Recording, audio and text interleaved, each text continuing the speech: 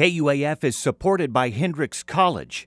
With the Tuition Advantage Scholarship, admitted first-year students will pay no more in tuition at Hendrix than the published tuition and fees rate at their home state's public flagship university. Hendrix.edu/tuitionadvantage for more. The Eureka Springs Original Ozark Folk Festival, featuring John Fulbright, Melissa Carper, and Brennan Lee, takes place November 9th through the 11th. More at eurekasprings.org. Happy Halloween. This is Ozarks at Large for Tuesday, October 31st, 2023. I'm Kyle Kellums. Ozarks at Large is a production of 91.3 KUAF, Fayetteville. We are a listener-supported service of the School of Journalism and Strategic Media at the University of Arkansas. Today's show includes a preview of the works and influences of Charles Portis Symposium taking place this week at the University of Arkansas Fort Smith. The author of True Grit, Dog of the South, Norwood, and other books will be celebrated Thursday through Saturday. More about that in our second half hour. First, workers and activists in Springdale are taking aim at Tyson Foods in light of a new investigation opened by the U.S. Department of Labor into possible child labor violations. Ozarks at Large's Daniel Carruth has this report.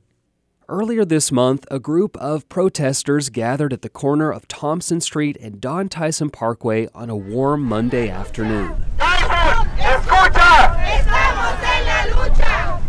Tyson, escucha! The group, made up of a coalition of North American worker organizations, marched to the Tyson headquarters in Springdale. Suzanne Adley, co-director of the National Food Chain Workers Alliance, spoke to the crowd outside the headquarters. And we came here today to Arkansas with our brothers and sisters at Venceremos to give a message. We are watching and we are listening.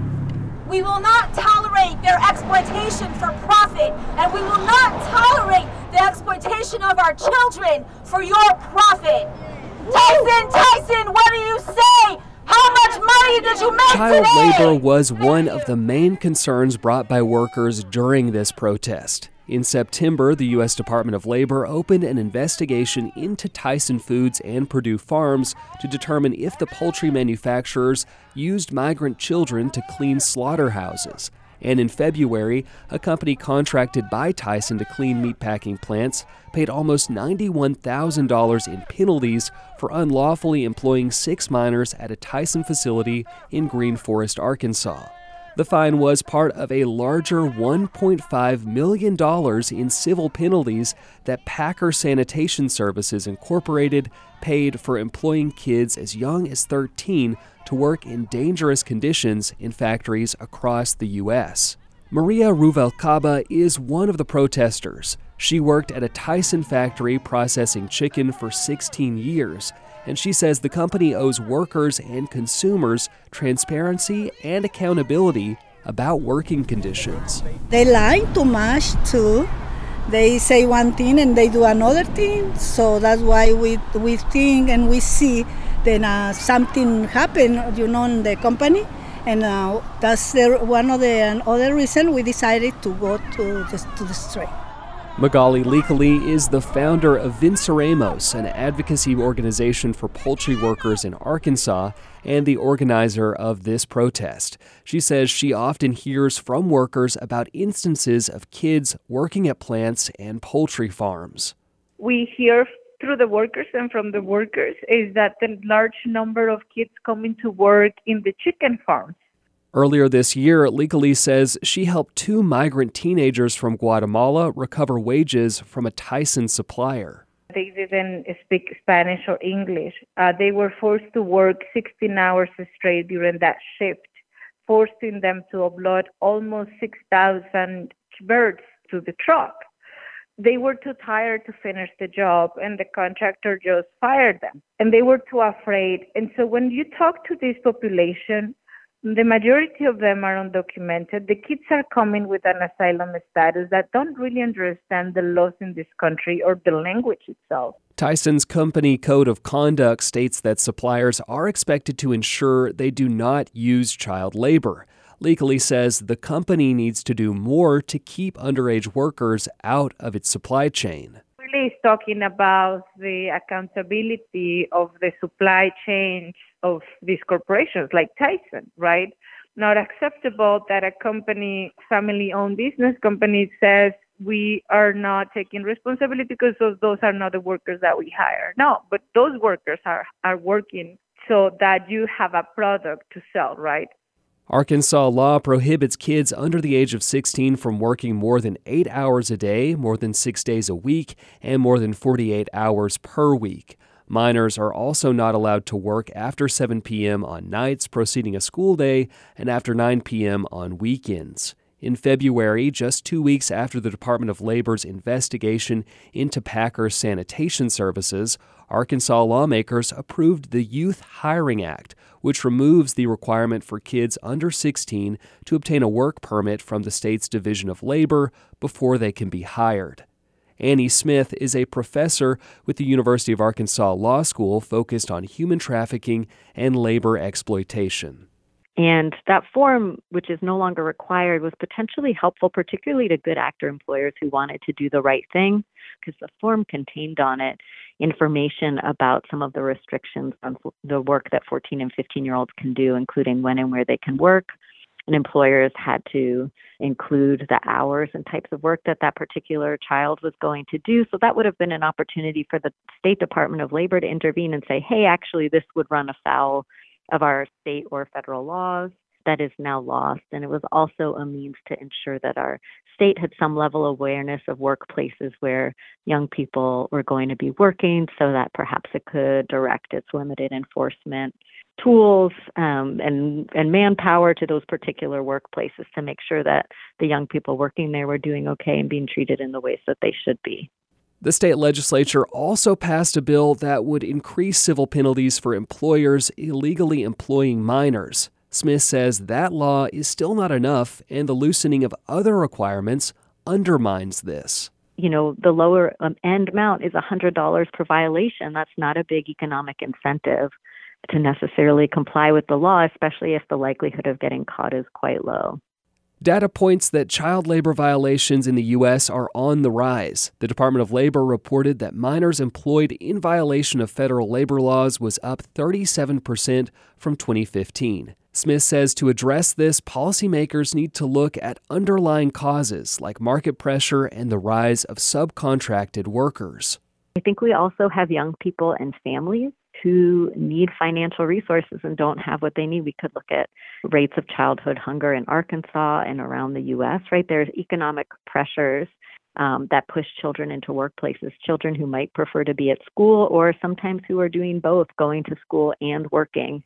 Smith also points to stronger whistleblower protections as a possible remedy. Well, a lot of those violations are invisible to the public until there is some sort of government investigation or until there's reporting on the issue. And so I think the folks who are best poised to answer those questions are workers themselves, worker communities, worker advocates and organizers. And this is what Magali Legally says she wants out of this protest.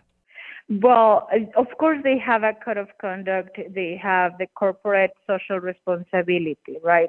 But what we are bringing and what we want to fight for is for a worker-driven social responsibility that is driven by workers and led by workers and created by workers, you know, because without having the workers involved in this, there is no way that the conditions are going to change.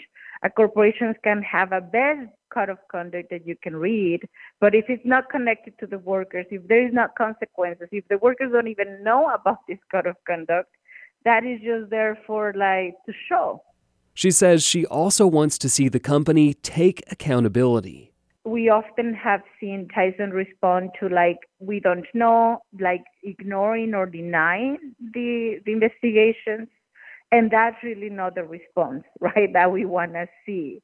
So we want Tyson to at least acknowledge that there is a problem and that needs to be solved to end child labor within their supply chain. According to a spokesperson from the U.S. Department of Labor, the investigation into Tyson Foods is still ongoing. Tyson did not respond to a request for comment from Ozarks at Large in time for air. For Ozarks at Large, I'm Daniel Carruth. ¡Trabajadores unidos! ¡Jamás serán vencidos! ¡Trabajadores unidos! The second of two symposia dedicated to the future of healthcare in Arkansas will be Thursday at the Fayetteville Town Center. Hosted by the Arkansas Center for Health Improvement, or ACHI, the symposium will feature a keynote address from Sean Dubovrak, who examines disruptive technological shifts in business, healthcare, finance, and culture. There will be panels discussing making sure Arkansas has a stable healthcare workforce by the middle of this century, and another panel examining what innovations will affect the future of healthcare in Arkansas. More details about the symposium can be found at achi.net. Thursday's Fayetteville Symposium follows an earlier one that was held in Little Rock last week.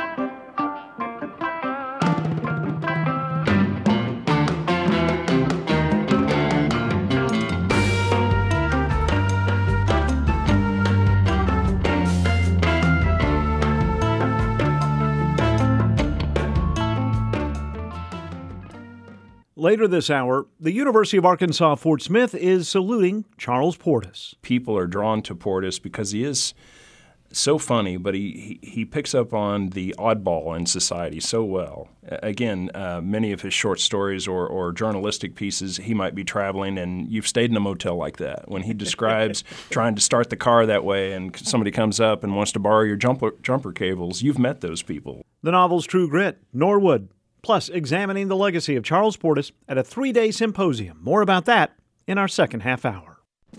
Do you have a story to tell? Come by the Listening Lab at KUAF and share it with us. All you have to do is go online to kuaflisteninglab.com and click on Share Your Story. And after submitting your request, we'll reach out to schedule a time for you to come by the KUAF studio. And you can listen to past conversations from the Listening Lab anytime at kuaflisteninglab.com.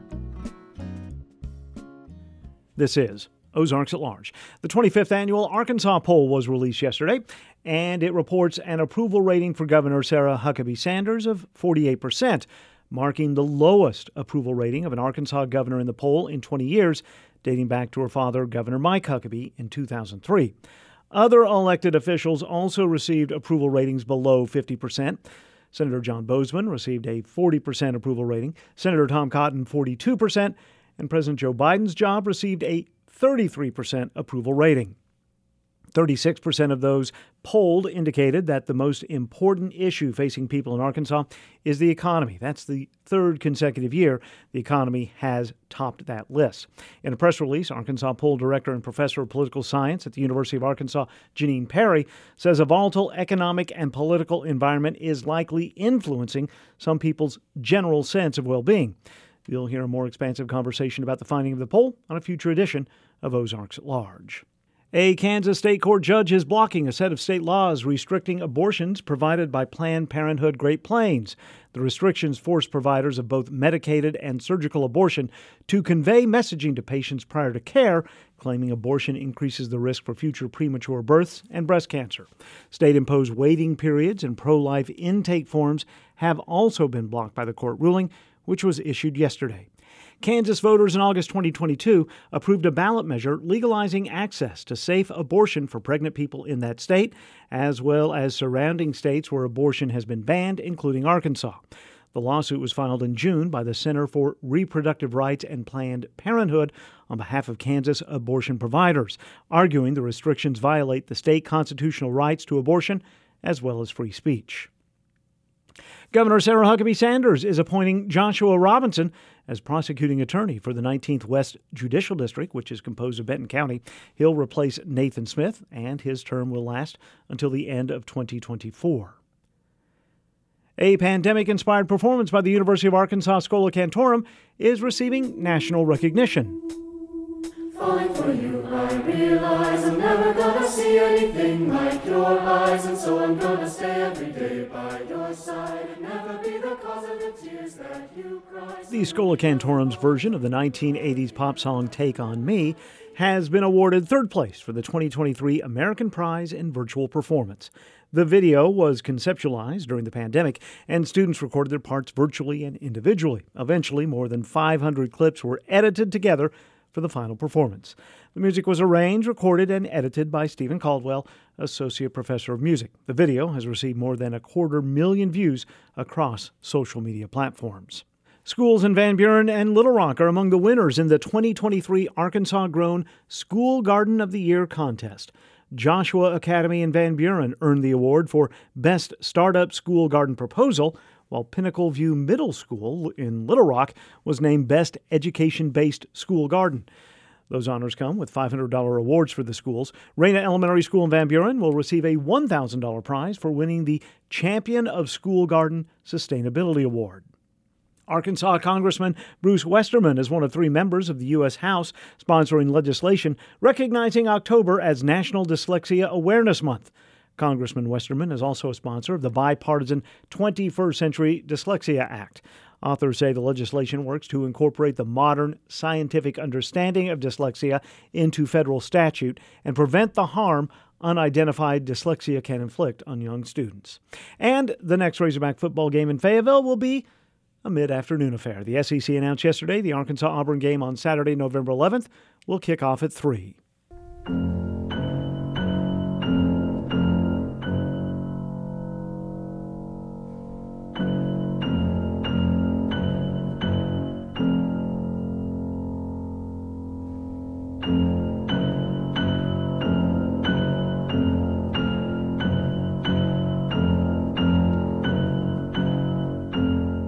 This is Ozarks at Large. I'm Kyle Kellums. The Smokehouse Players' next production is early next month with 3 nights of John Robin Bates' Other Desert Cities. The unique elements of the company's process remain in place. Admission is by donation. The play is in the former chiller room of the original Ozark Mountain Smokehouse on the western edge of Fayetteville along Highway 62.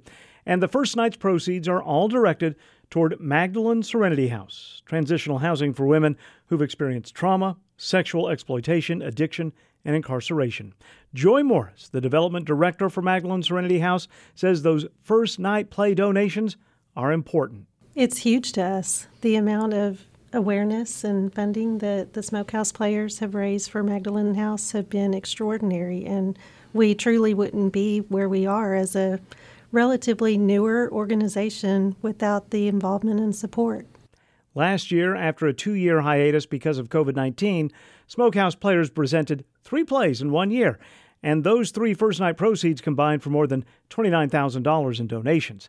This year, Smokehouse founders Terry Vaughn and Tim Gilster are pulling back a bit, producing just 1 show. Terry says it isn't easy to find the right show to produce given the idiosyncratic nature of their venue. Because it needs to be a one-set show because we're performing in the, converted refrigerator that is the chilling room. It also has to be a small cast. And we look specifically for shows, because we're offering free theater, we feel like it's an opportunity for people to see things that have been nominated for awards or that have won awards. So the quality of the play is very important to us. The Other Desert City script comes with accolades. It was a finalist for the 2012 Pulitzer for Drama and was named Outstanding New Off-Broadway Play by the Outer Critics Circle. John Robert Bates' script places us into the Wyeth household in Palm Springs, California, for a Christmas Eve in the early 2000s. Holidays, family, politics. Decent chance for tension, right? Terry Vaughn, who plays the mother Polly, says the conservative Wyeth family parents and their more liberal children have clashed before, but this holiday, there's a bombshell. Our liberal daughter announces that she has written a tell-all book that is going to be published soon, that is going to humiliate her parents because the central character is our eldest son, who was a political revolutionary and committed suicide decades earlier after being implicated in a violent political protest. The parents try to talk their daughter out of publishing the book. The audience is invited then to take the chaotic roller coaster that follows. Juliet Robinson is the daughter, Brooke, in this production.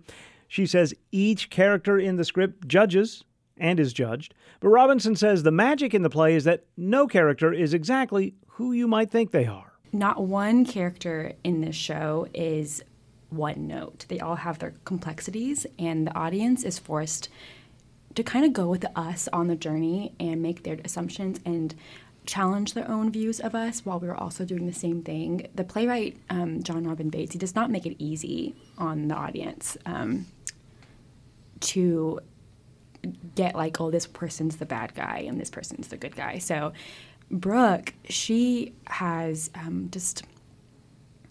she writes this book and she doesn't know what's, I'm trying to like say without revealing too much, but Brooke,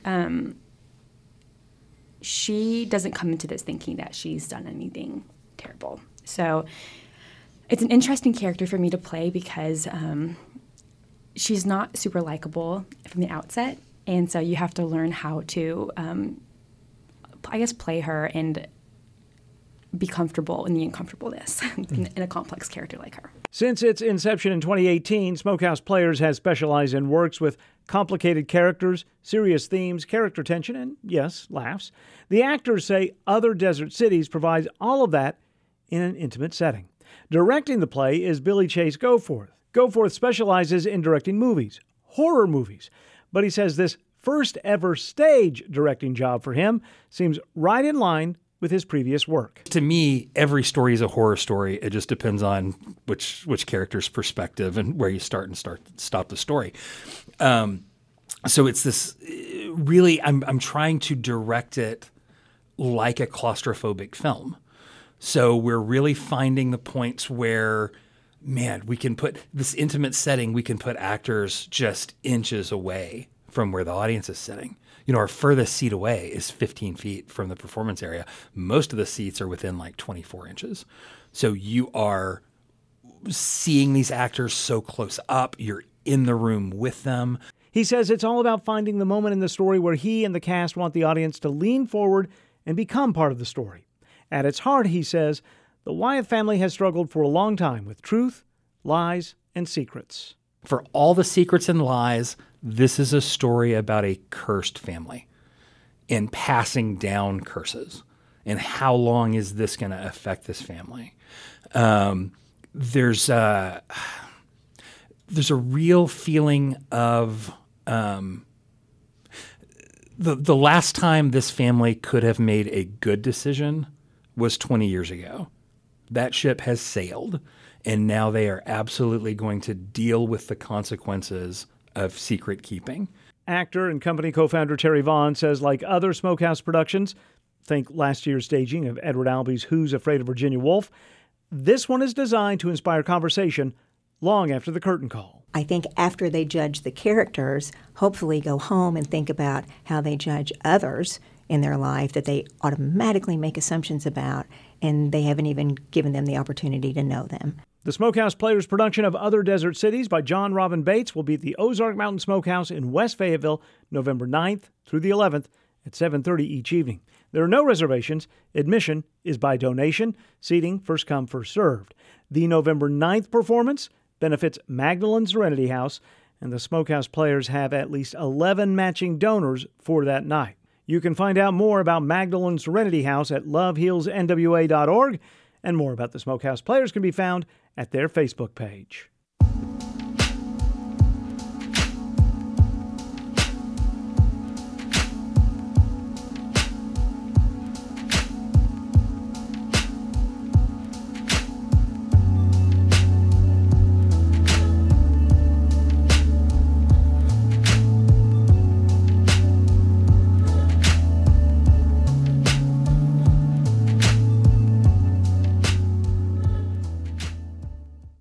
This is Ozarks at Large.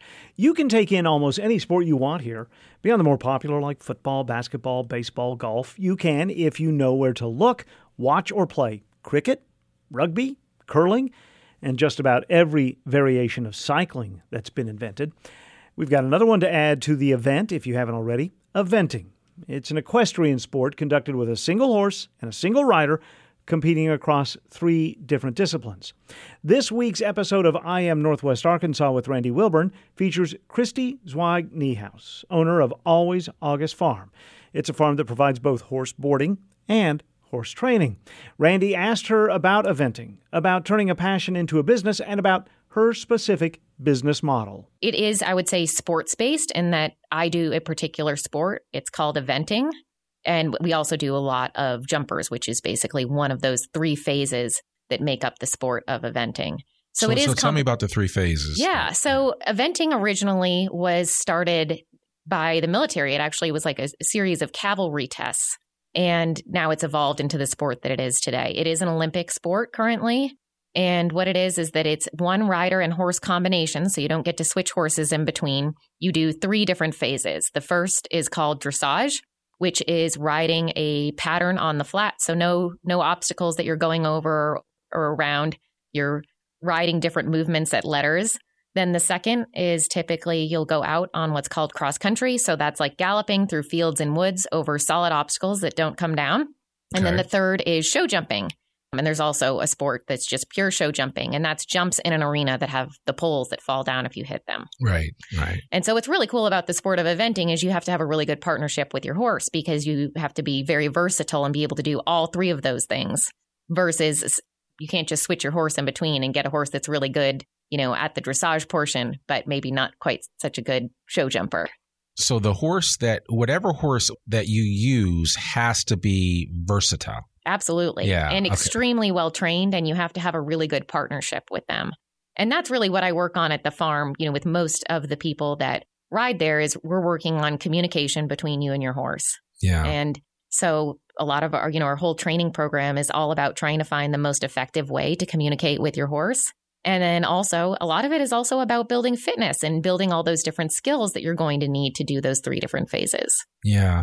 Now, was Christopher Reeves, Superman, was he in eventing when he got injured? Yeah. Okay. I thought as much. So, I only say all that to say, yeah, there's some famous people that have taken up eventing, and it's not necessarily an easy sport. No, it's not. And it is dangerous. And I don't want to gloss over that fact. I will say, especially in recent years, the sport has done a lot to try to improve its safety through different committees and using different technology, implementing them on the jumps, even the solid jumps. They now have things, they're called frangible devices, so that if you hit a jump, it's going to come down underneath you, so your horse is less likely to fall and rotate over it. And I think there's been a big movement also just about education and preparing yourself. What's great about the sport, and part of the reason that I think it's a little bit addictive, is that there's so many different levels to it. So as if you are interested in eventing, you're typically going to start off at the very, very lowest level. Yeah. And then as you are proficient at each level, you can choose to move up. Now, as you get towards the upper levels of the sport, you actually have to have qualifications. You have to complete a certain number of events without having penalties, meeting certain score requirements. So they're trying to make sure that you are going to be as safe as possible as you move up to that next level, because it does increase in difficulty and probably danger level as you go up those levels. When I first moved out here and got kind of reacquainted with you and saw how busy you were, I was like, man, you were actually, not only were you working in corporate America, but you were running a business, right? Always August Farm is a business. You board horses there. You manage the process. You do a lot of work there. And I was always amazed that you were able to manage the two, right? Because it's hard in corporate America, and you've had a lot of success, but you've also had a lot of success with the business and with eventing. How were you able to kind of navigate those 2 paths simultaneously? Well, I'm not sure I always did the best job, but I certainly tried. I think it really was just such a slow build. So I moved here to Arkansas to go to college, and I bought a little house downtown and then actually ended up becoming a real estate agent right after I graduated with my first degree, my bachelor's degree from the U of A. And so because of that, some property sort of came across my radar, and I found this little place out on the top of Lake Sequoia that had some more land and had a little barn and some things like that. So that kind of was a logical next step for me. I think everybody always dreams, if you're into horses, usually you want to keep your horses at home at some point. That's kind of the dream. And so very quickly I realized, okay, well, if I take on 1 or 2 boarders, or that's a good way for me to sort of subsidize my own horse habit. Yeah. So I had 1 or 2 horses, and then I picked up 1 or 2 boarders. So I'm just taking care of a couple extra horses in addition to mine. That's not so hard to navigate. Well, then, what happens is you start going to a few shows and people say, oh, you're not so bad. Hey, would you mind teaching my kids some lessons? So then from that, I picked up a couple people that I'm teaching some lessons. And from there, it just sort of grew naturally into what it is now. So eventually I outgrew that property. It only had a little bit under 8 acres. And I purchased another property off of Haberton, which is where I am now, with 13 acres. It was just a lot more usable land. The topography is much better and the soil quality and things like that. And by that point, I realized I really did have to start thinking about it from a business mindset. In order to do what I wanted to do, to have the kind of facility that I wanted to be able to ride at, I was going to have to subsidize that with some activities, with boarding and training. Sure.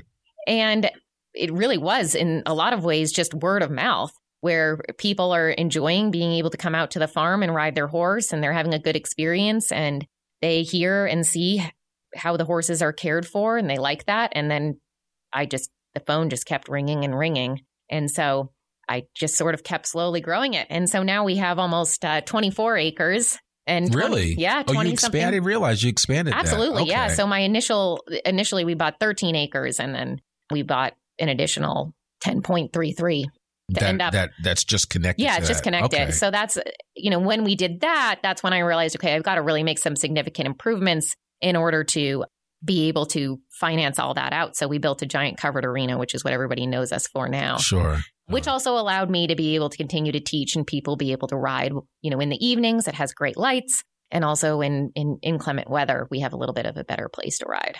Now I'm feeling bad because clearly I used to come out to your place quite a bit, but that was pre-pandemic. Yes.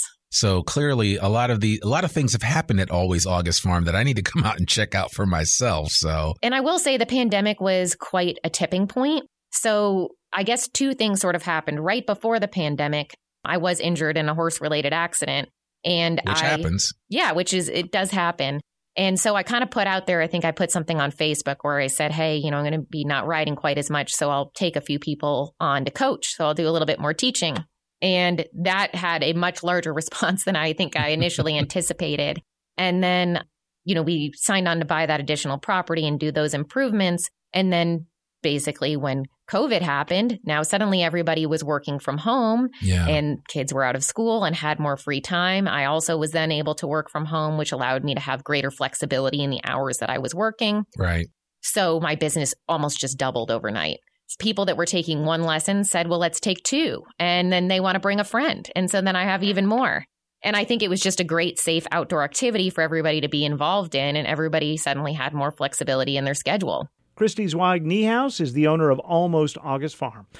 Her entire conversation with Randy Wilburn can be heard on this week's episode of Randy's I Am Northwest Arkansas podcast. You can find it at IamNorthwestArkansas.com, at KUAF.com, or where you already collect your podcasts. We share excerpts from each week's episode almost every Tuesday on Ozarks at Large. Hi, it's Steve Inskeep. At Morning Edition, we're honored that people from around the world trust us with their stories. We are a family that was broken up by migration when my father left. We need our elders. There are language holders. There are culture sharers. We need some changes. Things must change. Join us for Morning Edition from NPR News for stories that bring the news to life.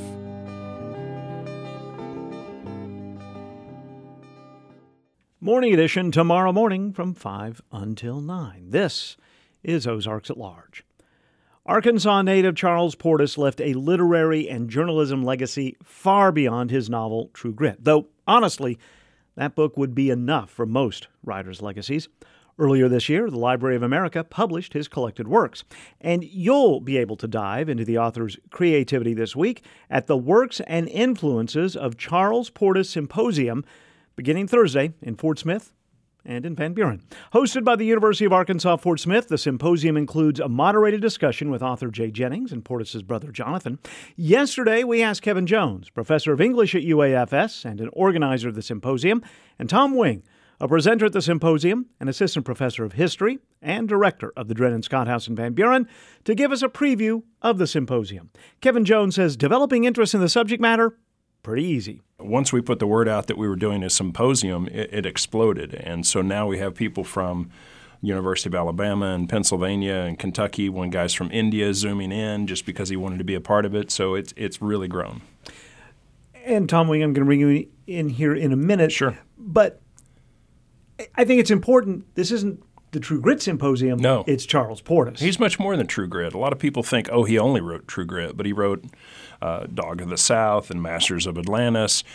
Gringos was his last novel in 91. He was a journalist, obviously, in Little Rock, and then he became a bureau chief in London. So he has a long career. And then, of course, his little brother became a writer as well, Jonathan. And Jonathan will be at our symposium and answer questions about the family and his own writing. He did this little book called The Comeback Kid about Bill Clinton. He was a co-author on that. So that'll be good to have his take on journalism and the writing process as well. All right, with that noted, and we will come back to some of those other works, but let's talk about True Grit, Tom Wing, because you'll be talking about True Grit a bit. Yeah, it was fun to be included in the program. Kyle, you know my background, and you know that I spent a part of my career as a historian and park ranger at Fort Smith National Historic Site. So the True Grit story is central to Fort Smith, and most visitors who came in the historic site had a frame of reference about Fort Smith's history from the True Grit book and the movies. So and that provides an opportunity to kind of live that down or to actually get them closer to the truth, because fiction has a purpose and has a place, but then you want to get them to the real story. So our session on Saturday will kind of deal with accuracies and inaccuracies, or poetic license, and how that happens in literature in Hollywood. So we'll be looking at some of those things. One thing in particular, and I'm not going to spoil the program for Saturday, but one thing that'll be included is like the simple fact that in the book it's mentioned that Judge Parker attended the hangings and watched the hangings. That's a very clear part in the book, and you kind of see that portrayed in the movies also. And that is just not true. Parker avoided on purpose being present at any of the executions in Fort Smith. So that's just one of those things that gets sidetracked and becomes part of the part of the story as it goes to Hollywood. I'm really excited too the fact that a former student of mine, Cody Faber, who is a park ranger and has my old job at the historic site in Fort Smith, he's going to be along in that presentation on Saturday. And then also we have Larry Foley coming down from up here. So Larry's work recently kind of documenting and totally covering the story of Fort Smith includes a lot of overlapping material about Charles Portis and the book and the movies. Back to the point about accuracies and inaccuracies, True Grit's a novel. Right. First and foremost, right? I mean, it's about the characters. Yeah. Well, and I see it kind of as a gateway drug into history, because people come, they've seen the movie. I mean, in our generation, everybody has seen the John Wayne movie, and then you've got the Coen brothers, and I like both of those movies for different reasons, and they have a place, and they get the average person started with the story, and then we can bring them to the historic site or bring them to Fort Smith or have them in a symposium and say, hey, here's what really happened, and here's how creative somebody like Charles Portis was, and able to take that and really make it a good story. The consistency throughout all of Portis's work is the humor, and his brother would be the first to suggest that, whether it's True Grit or his short stories or even his journalism, would be how he taps into the dialogue, the ear. To me, he's much like Mark Twain. You've met these people, and that's part of the reason why we tap into Daggett and why we tap into even Cogburn or Matty Ross is their language. Mm-hmm. One of my favorite lines that Larry brought out in the documentary film, which was a line from True Grit. And I'm going to paraphrase it, but basically he's talking about Maddie's impression of Judge Parker, and she's giving a little background on Parker and the fact that Parker dies in 1896, and she mentions how he dies, and then on his deathbed that he became a Catholic. And it was because, according to Portis, and the way he wrote it, was that if you'd seen 80 plus men hang on the gallows, you might want a little stronger medicine than the Methodists could produce. And it's just, again, his humor. You just laugh out loud when you hear something like that. And whether it's a period piece like that or something that was written for contemporary times like Norwood, I mean, exactly. It's the same. And that's also something, if people aren't that familiar with Portis beyond True Grit, he didn't write just period pieces. Norwood's hysterical. Yes. Absolutely. Throwing people off of boxcars and just little scenes like that. And I haven't seen the film. You mentioned that was one of your first films that you had seen, but I went back and I read the book, and you laugh out loud with some of those scenes. The dialogue is so good. Norwood, the novel, is far better than Norwood, the film. Yeah. Joe Namath That's what I've was heard. the lead. Right. Yeah. Glenn Campbell's in it. Right. Yeah. So you mentioned Alabama, India. Right. What's I mean, just the love of his writing, the way he could give voice. He is a cultural favorite. People are drawn to Portis because he is so funny, but he picks up on the oddball in society so well. Again, many of his short stories or journalistic pieces, he might be traveling, and you've stayed in a motel like that. When he describes trying to start the car that way and somebody comes up and wants to borrow your jumper cables, you've met those people. They're just a little out there. And everybody has a scheme in a Portis novel. And you meet some interesting characters, definitely, throughout. You mentioned his brother will be part of the symposium? Yes. Jonathan Portis, the youngest of the three brothers, he will be in Q&A session with Jay Jennings the first evening. Jay Jennings is our keynote speaker as well, and we're thrilled to both have both of them there. What can you tell me about Jay Jennings? Jay Jennings has recently won the Porter Prize, and that's a major award. It's a major award with journalism in general and writing. He has edited the collected works of Charles Portis, and so we're thrilled to have his input, and people can come and ask those questions during our keynote and during the first night as well. But we're Thursday, Friday, Saturday. It's throughout. There are events, there are extra tours, special museum tours at several of our local museums, such as the Drennan Scott House, the Fort Smith Museum of History, Fort Smith National Historic Site, the Clayton House, and the U.S. Marshals Museum, as well as Miss Laura's. So everybody is on board with promoting downtown and promoting the region, and so it's a mixture of tourism and literary conference and celebration and investigation and history, obviously. It's all of it. And the best symposiums branch out, right? You have Absolutely. ripples because there's music is brought in. That's right. And religion and humor. Yes. Some of our people are covering the music in film adaptations, or they're covering faith, or they're covering travel.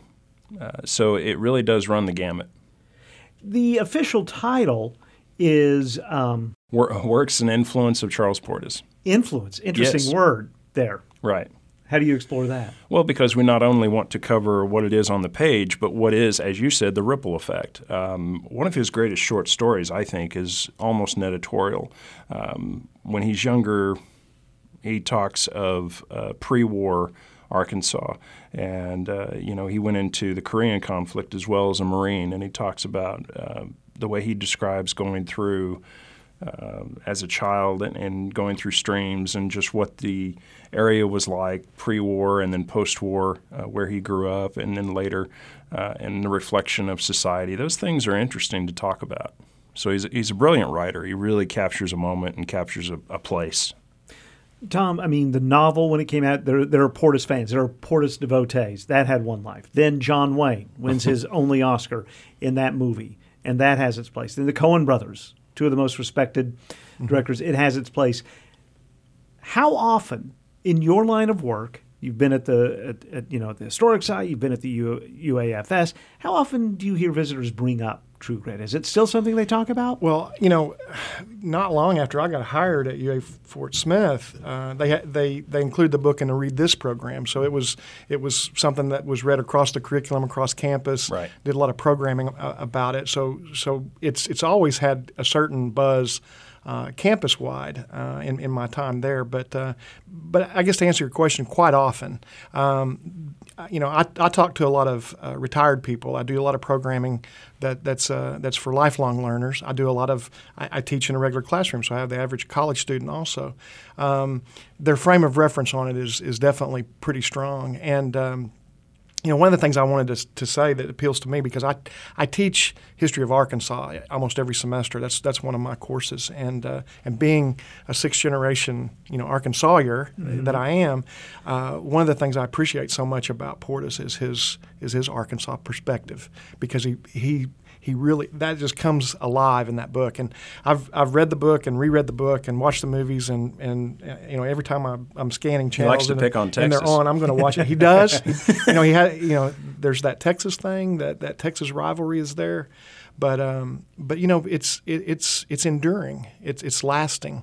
And when you use a word like influences, in terms of naming the symposium. I think that's perfect because he's had a long-lasting influence, and I think we're gonna see Portis endure. You know who else is going to endure is Maddie Ross, one of the great characters. Mm-hmm.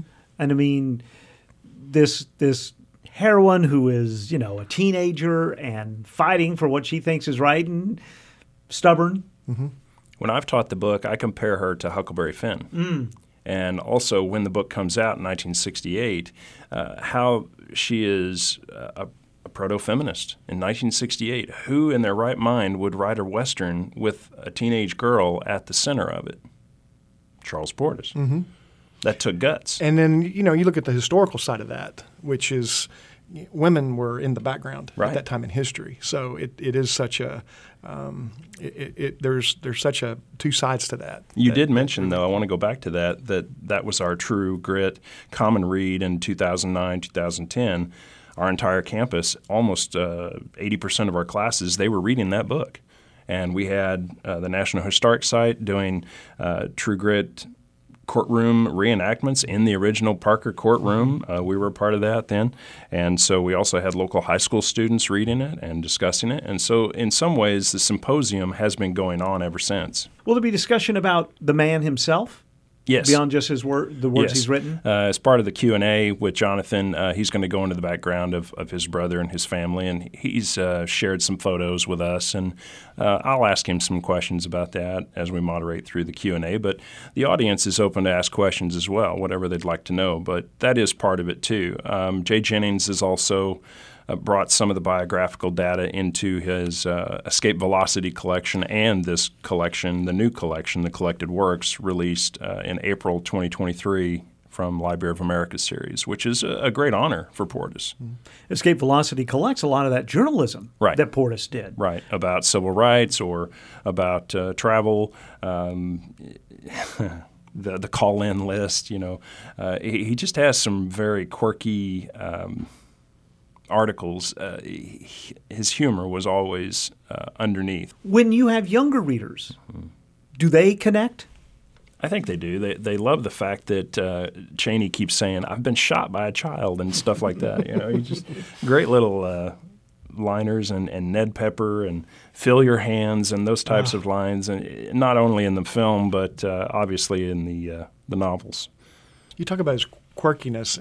I mean, quirky is kind of I don't know if that's the best word for Charles Portis, but he was very unique. Mm-hmm. And when we reopened the National Historic Site after the tornado damage was repaired, and we had a large grand opening, and we had the chiefs of tribal nations from Oklahoma and all kinds of dignitaries there, we tried to get him to come because of the book and what it means to Fort Smith, and he declined us. But I called him and talked to him, and what he told me was he said I don't like to do big crowds much, but he said if you'll come down here to Little Rock, I'll buy you a cup of coffee. And I to this day I wish I had. I was about to ask. I wish I had taken him up on that, but I never got a chance to. But he just didn't want to. His writing was so amazing, yet he just did not want to be in front of people in the public. It's kind of interesting. Thank you both for coming in. Thank you very much. Congratulations on the symposium. Thank you very much. Kevin Jones is a professor of English at UAFS and an organizer of the Works and Influences of Charles Portis Symposium that begins Thursday. Tom Wing is a presenter at the symposium and assistant professor of history at UAFS, as well as director of the Dred Scott House in Van Buren. A complete schedule of the symposium, including opportunities to tour the U.S. Marshals Museum, the Dred Scott House, and more, can be found by entering UAFS Charles Portis into your search engine. You can also find a complete list of the many entities working together to create the symposium.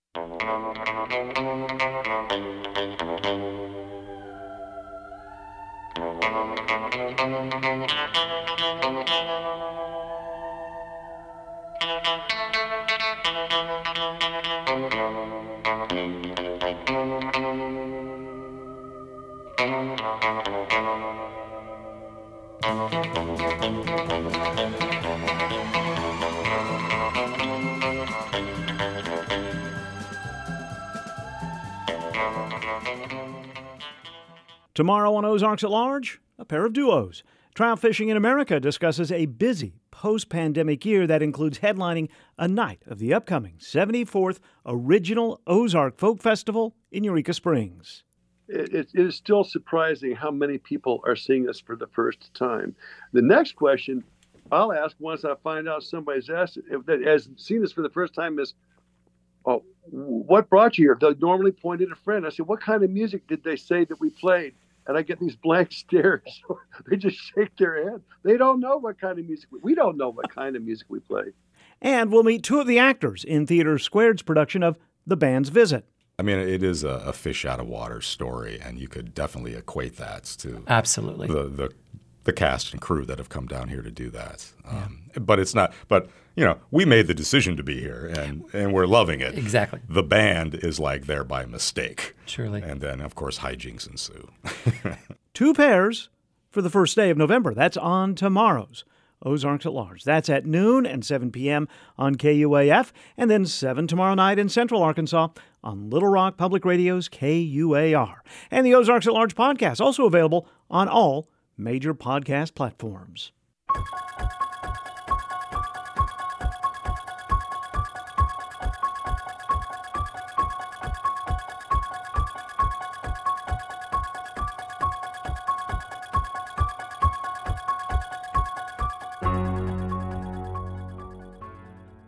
Tonight on KUAF, Peter Vandergraaf presents the best in classical music, including an overture to a lesser-known Mozart opera.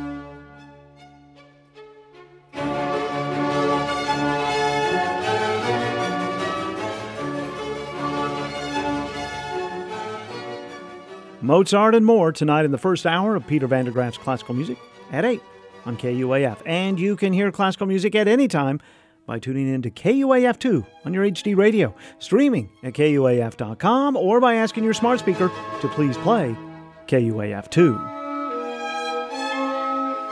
Before we leave today, just a bit more with the Western history of Fort Smith. Yesterday, when Kevin Jones and Tom Wing were here to talk about Charles Portis, I also asked them about the new television series about legendary U.S. Marshal Bass Reeves that debuts Friday on Paramount. We'll hear from Tom Wing first. Sidney Thompson has written a trilogy about Bass Reeves. I actually talked to Sidney a couple of times and pointed him towards some facts and things. It's going to be interesting to see how they pull that together into the Yellowstone world and to see how that works. I have great hopes for it. The one thing for sure though is I can remember a day when I would go into to do a program on the deputy marshals of Fort Smith, and no one in the room would know who Bass Reeves was. Then there was Art Burton, and then and through the work of Art Burton, through all of through a statue being developed at Fort Smith, through the U.S. Marshals Museum, inclusion in that HBO series, The Watchmen. Yes, I mean, yes, yeah. and other venues. I mean, we saw recently a BBC magazine, historical magazine that the BBC puts out, had a story about Bass Reeves. So he's global.